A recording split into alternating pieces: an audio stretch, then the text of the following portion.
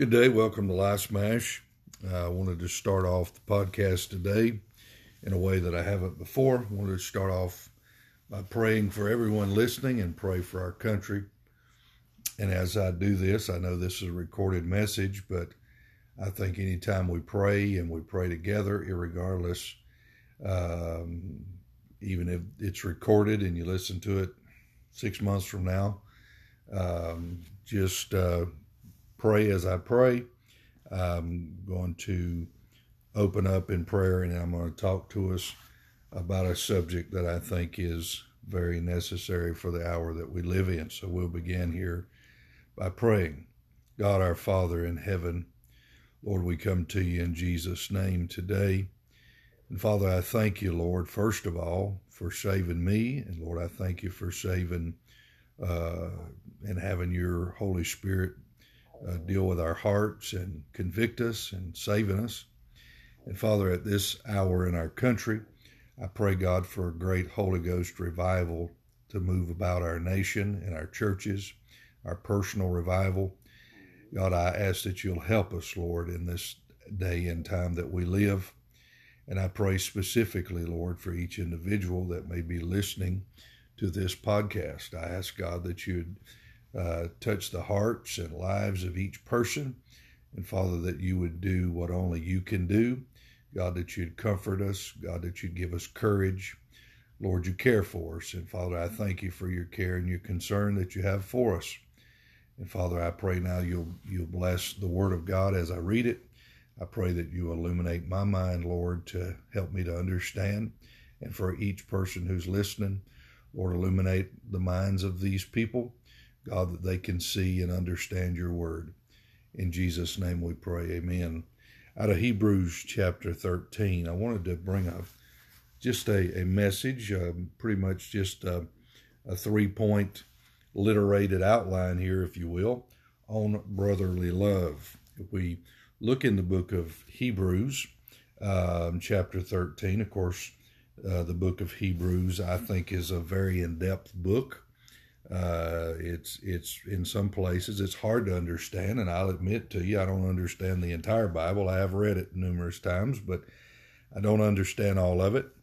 And I don't think there's any man, if he's honest, that would say he understands all of it. But here in Hebrews is a very in-depth book. And of course, I believe Paul, under the inspiration of the Holy Spirit, wrote the book of Hebrews. There's some question about that, but I believe that he did, which would make it the 14th epistle of the Apostle Paul that he had written in the New Testament. But I believe he did. That doesn't have any relevance on my message today. That's just a little sidebar, a luthology, if you will. Hebrews 13, we'll begin reading in verse 1. Let brotherly love continue. Be not forgetful to entertain strangers, for thereby some have entertained angels unawares. Remember them that are in bonds, as bond with them, and them which suffer adversity, as being yourselves also in the body. Marriage is honorable in all, and the bed undefiled. But whoremongers and adulterers God will judge. Let your conversations be without covetousness, and be content with such things as ye have. For he said, I will never leave thee, nor forsake thee. So that we may boldly say, the Lord is my helper, and I will not fear what man shall do unto me. Remember them which have the rule over you, who have spoken unto you the word of God, whose faith follow, considering the end of their conversation. Jesus Christ, the same yesterday and today and forevermore. Be not carried about with diverse and strange doctrines, for it is a good thing that the heart be established with grace, not with meats which have no profit, have not profited them that have been occupied therein. We have an altar, whereof they have no right to eat, which serve the tabernacle. For the bodies of those beasts, whose blood is brought into the sanctuary by the high priest for sin, are burned without the camp. Wherefore Jesus also, that he might sanctify the people with his own blood, suffered without the camp. Let us go forth therefore unto him without the camp, bearing his reproach. For here we have no continuing city, but we seek one to come.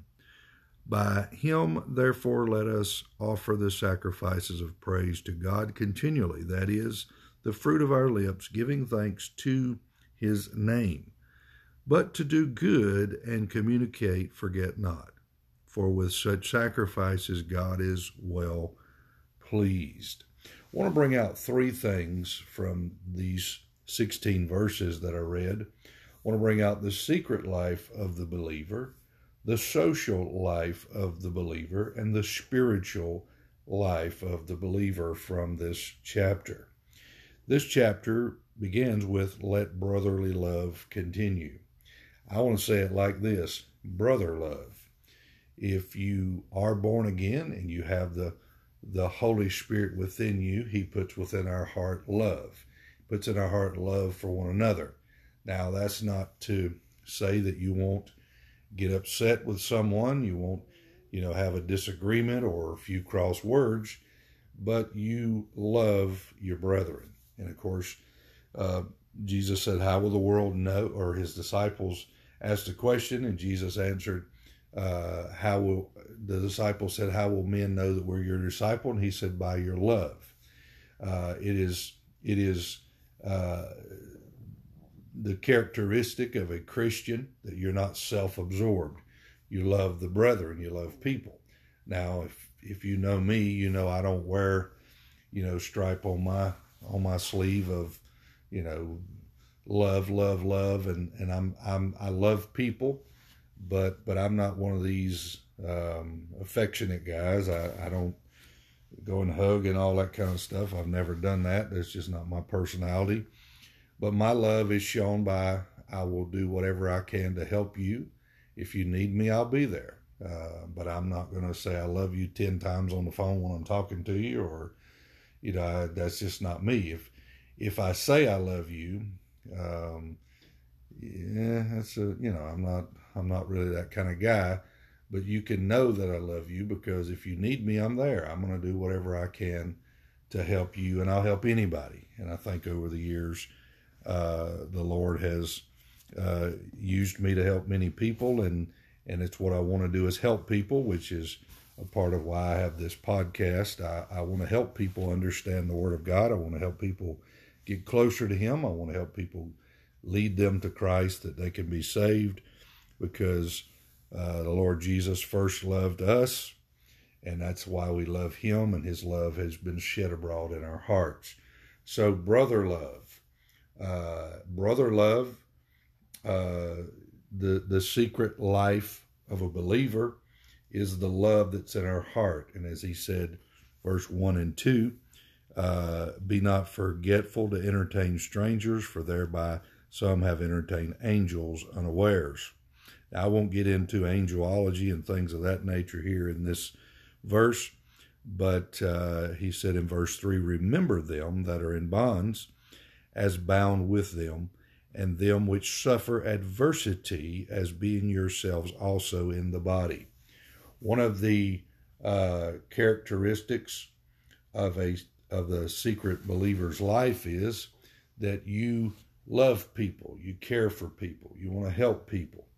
You when you meet a stranger, and of course I've always said about my wife, she can literally go into the grocery store and come out with 10 new friends. She just has that kind of personality, just nauseous, really. I mean, she's just so sweet, and everybody just draws to her, and she's kind, and I wish I was like her, but I'm not. But I'm good to people. She's very approachable. I don't think I'm very approachable. I try to be, but some of us have our own personalities, but we love people.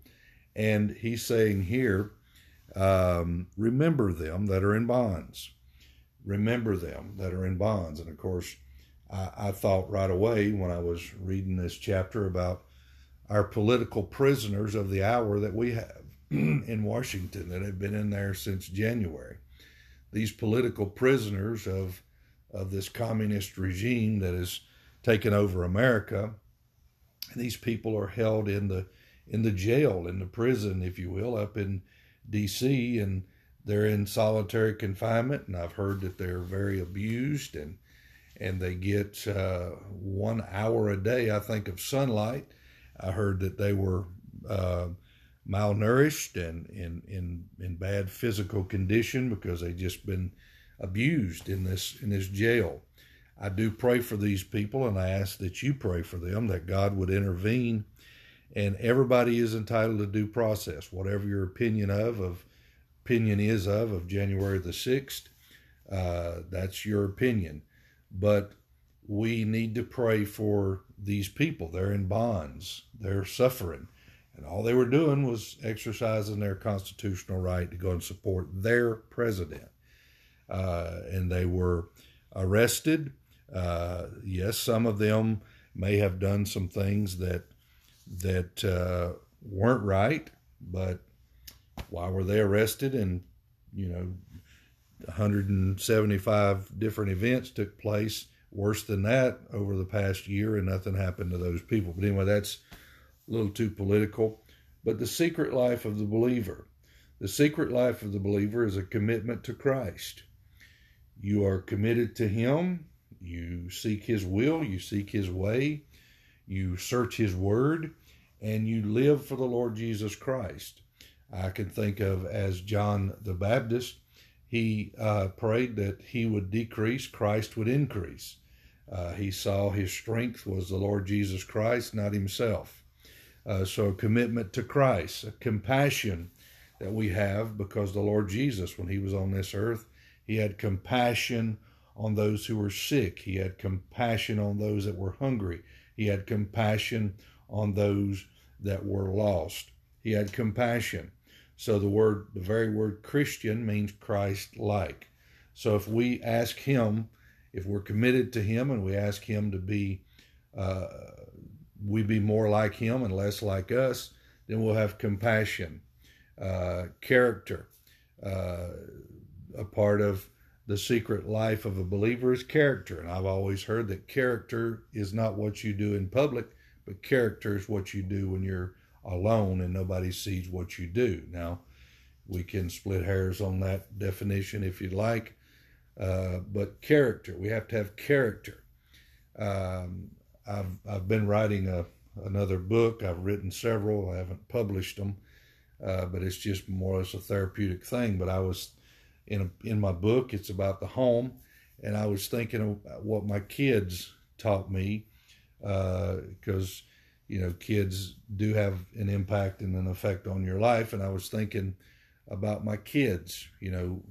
My kids taught me just like I taught them. And I was thinking my daughter taught me compassion, and my son taught me character. My son, he emulated everything I did as a child and growing up. Whatever I say, he would say it. Whatever I did, he would do it. So that made me work on my character, because I had somebody, a little mini me, who was doing the things that I did. And I realized that, I was a role model and an influence over my children. But character is important, and that's a part of the secret life of the believer. Number 2, the social life. Verse 4, he talked about the social life of the believer. Marriage is honorable in all, and the bed undefiled, but whoremongers and adulterers God will judge. And of course, we could stem over into character, also into this verse, but the social life of the believer. There's a way that we need to interact in society.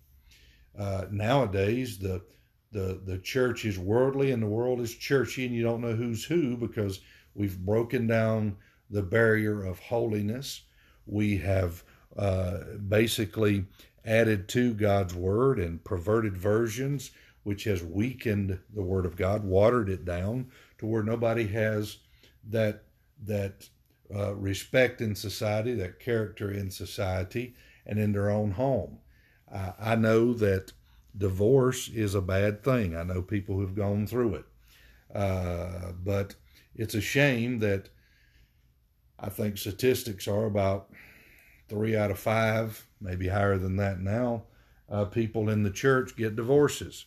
Well, I want to ask you this question. If you're sitting in church, you claim to be a Christian, you claim to know the Lord, and you can't work out your relationship with your wife or your husband, and you commit adultery on your wife or your husband, and you claim to have the truth, what other help and hope is there for our society if we that are in the church act like those who are lost and don't even know Jesus, and we claim to know Jesus and claim to have character, and we claim to be committed to Christ?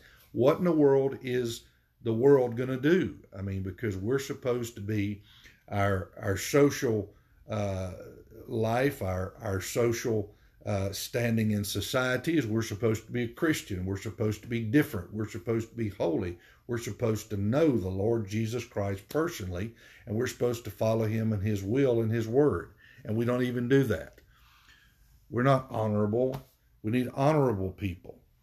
I mean, Washington, D.C., Nancy Pelosi stands up and quotes scripture, and she's probably the most wicked, evil person in Washington. We're making a mockery of the word of God. We're bringing a reproach to the name of Christ whenever we say we're a Christian, and our social life looks like everybody else's. There is no difference. And Paul's using the marriage bed as one that is the most honorable place. It's marriage. In marriage, I mean, I can't tell you these macho men in marriage, dominate their wives, and I don't blame some women for not. I don't blame any woman for not putting up with some brute beast who thinks you're going to dominate a woman and she serves you, and man, that's a bunch of rubbish. But he's saying the marriage bed is honorable. We need men who are honorable. We need men who will be men. We need men who will stand with their family. We need men who will stand and fight for their family. And I don't mean fist fight or in the street fight. And I mean fight the demonic forces that are trying to tear our families apart, trying to tear our churches apart, trying to tear our country apart. Stand and be a man.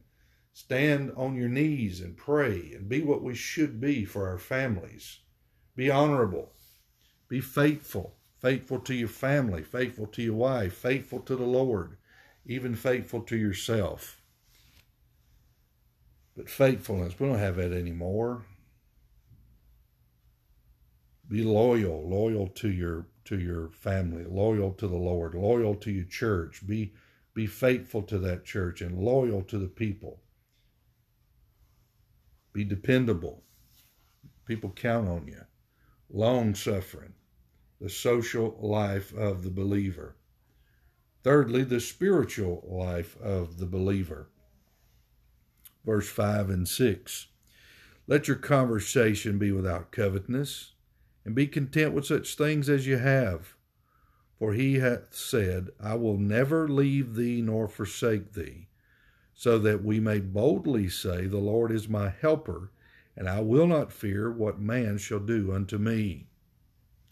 Let your conversation, let your actions, let your navigations through this life, in your home, in society, the spiritual life of a believer, in our person. He said over in verse 15, by him, therefore, let us offer the sacrifice of praise to God continually. That is the fruit of our lips, giving thanks to his name. But to do good and to communicate, forget not, for with such sacrifices God is well pleased. The spiritual life of a believer begins with, knowing the Lord, because you don't have a spiritual life if you don't know the Lord. But he's letting us know that in this life, and I believe that God gives people the ability to get wealth. I believe that.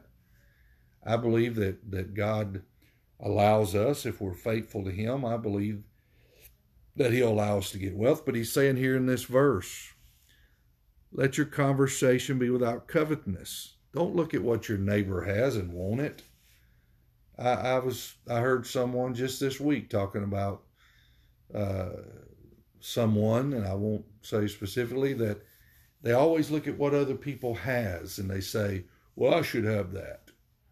Well, if you think you should have that, then you don't covet it. You just pray and you ask God what his will would be for you, and you just do what you're supposed to do in life. And if God so gives you the ability to get wealth or to get certain things, then you'll get it. But he says, don't covet, and be content with such things as you have.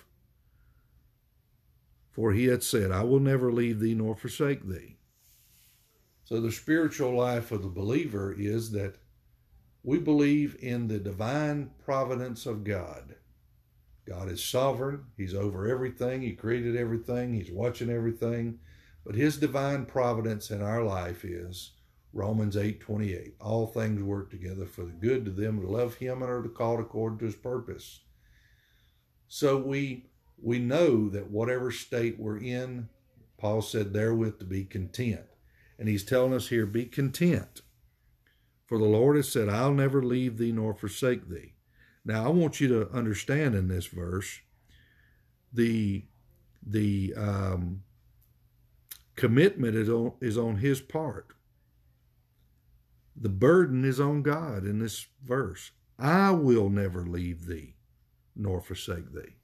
Did he ask you to participate in this? Did he say, well, if you don't leave me, I won't leave you? No, he put this burden on himself. I will never leave you. And he went further to say, when your husband, your wife, your child, your family, your friend says, I won't leave you, and they end up leaving you, he went ahead and said that I will never leave thee nor forsake thee. So when you get in trouble, and in times when you maybe did something you weren't supposed to do, and you think, oh, well, nobody should stick with me now. He says, I ain't going to forsake you. Even though you're not what you should be, I ain't leaving you. That's Southern language right there. I ain't leaving you, and I'm not going to forsake you. I'm with you, and I'm committed to you. That's hard to fathom. The spiritual life of a believer, your spiritual life is supposed to be edified and built up on God's word. And God's saying to you and to me, every believer, every born-again child of God, I will never leave you, and I certainly am not going to forsake you. Because we all do wrong. The Bible tells us in Romans that the only reason we love him is because he first loved us. Romans 3, Romans 5, Romans 6 tells us that while we were yet sinners, he commended his love towards us, and that while we were yet sinners, Christ died for us. I'm going to just drive this home while I'm here. If you're saved, you didn't save yourself. If you're saved, you've done nothing. Jesus did it all for you, for me, and he drew us in. He even gave us the initial faith to believe, and when we believed on him, he saved us. He sealed us to the day of redemption. He's with us, and he said, I'll never leave thee nor forsake thee. So you got saved by him. Peter says that we're kept by the power of God. He's saying here, I'm never going to leave you, and I'm never going to forsake you. So the spiritual life of a believer depends on the Lord Jesus Christ 100%. Nothing about us. But he is saying to us over in verse 15 and 16, commit your person to him. Romans 12:1. I beseech you therefore, brethren, by the mercies of God, you present your body a living sacrifice, holy and acceptable, which is your reasonable service. So he wants our person from verse 15 and 16. He wants our praise.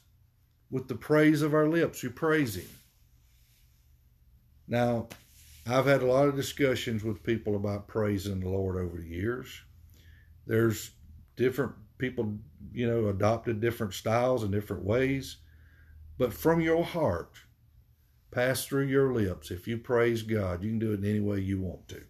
long as you're praising God, in the church, out of church, on your job, in the car, just praise God. But he wants our person, he wants our praise, he wants our purse. The things that he's given to us, Paul talked about in Corinthians, that upon the first day of the week, let each man lay in store how God hath prospered him. Now, I don't preach tithing. I've never preached tithing. I preach giving. I don't believe that there's the old storehouse principle, the Old Testament, where you bring it in the storehouse, because if we follow that tithing principle, you can bring a tenth of the watermelons that you produced out of your field. You can bring a tenth of the flock that you raised up in your field. You can bring a tenth of the corn that you raised. I wouldn't mind some Silver Queen corn, but according to that principle. But this is, Paul said, upon the first day of the week. What happened the first day of the week? Well, Jesus was crucified. On the third day he rose, and the third day was the first day of the week. Remember, the Bible says in Luke that upon the first day of the week, Mary went down to the sepulcher and met the angel and said, he's arisen. That's the first day of the week.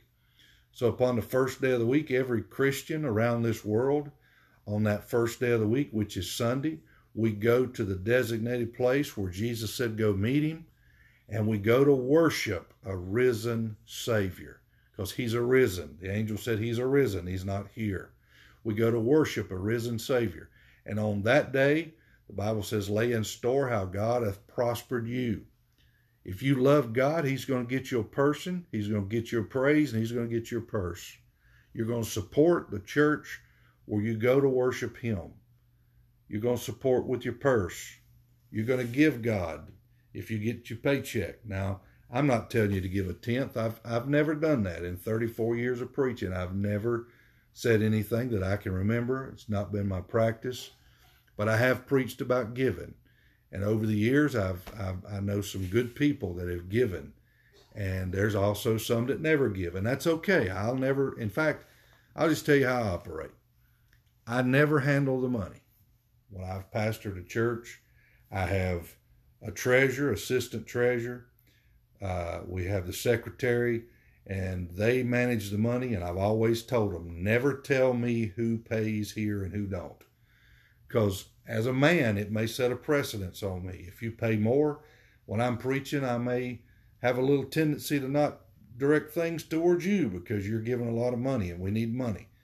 Or if you don't give much, I may have a tendency, and I'm a man, any man may have a tendency to, maybe not help you as much because you don't ever pay tithes. I don't want to know who pays. I don't want to know. I just want to show up and preach, and I want to do the things that God called me to do, and handling money ain't one of them in the church. Now, I've handled my own money, got businesses, God's blessed me, and I've always pretty much paid my way even in churches. But God will get your purse. He wants our person, our praise, and our purse. And he talked about performance. But to do good and communicate, forget not. So doing good in our life, the performances of our life. Just do good. Have such good works that people see your good works and glorify your Father which is in heaven. Now, works don't get us to heaven, but I think it was James who talked about showing you his faith by his works. But he's not working for faith, but he has faith. So he demonstrates his faith by his works. So the performance of our life. Let me hit verse 7. I'm about 30 minutes in.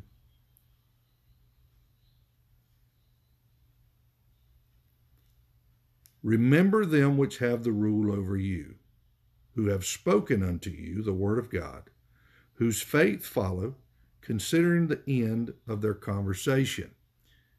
Verse 8, Jesus Christ the same yesterday and today and forever.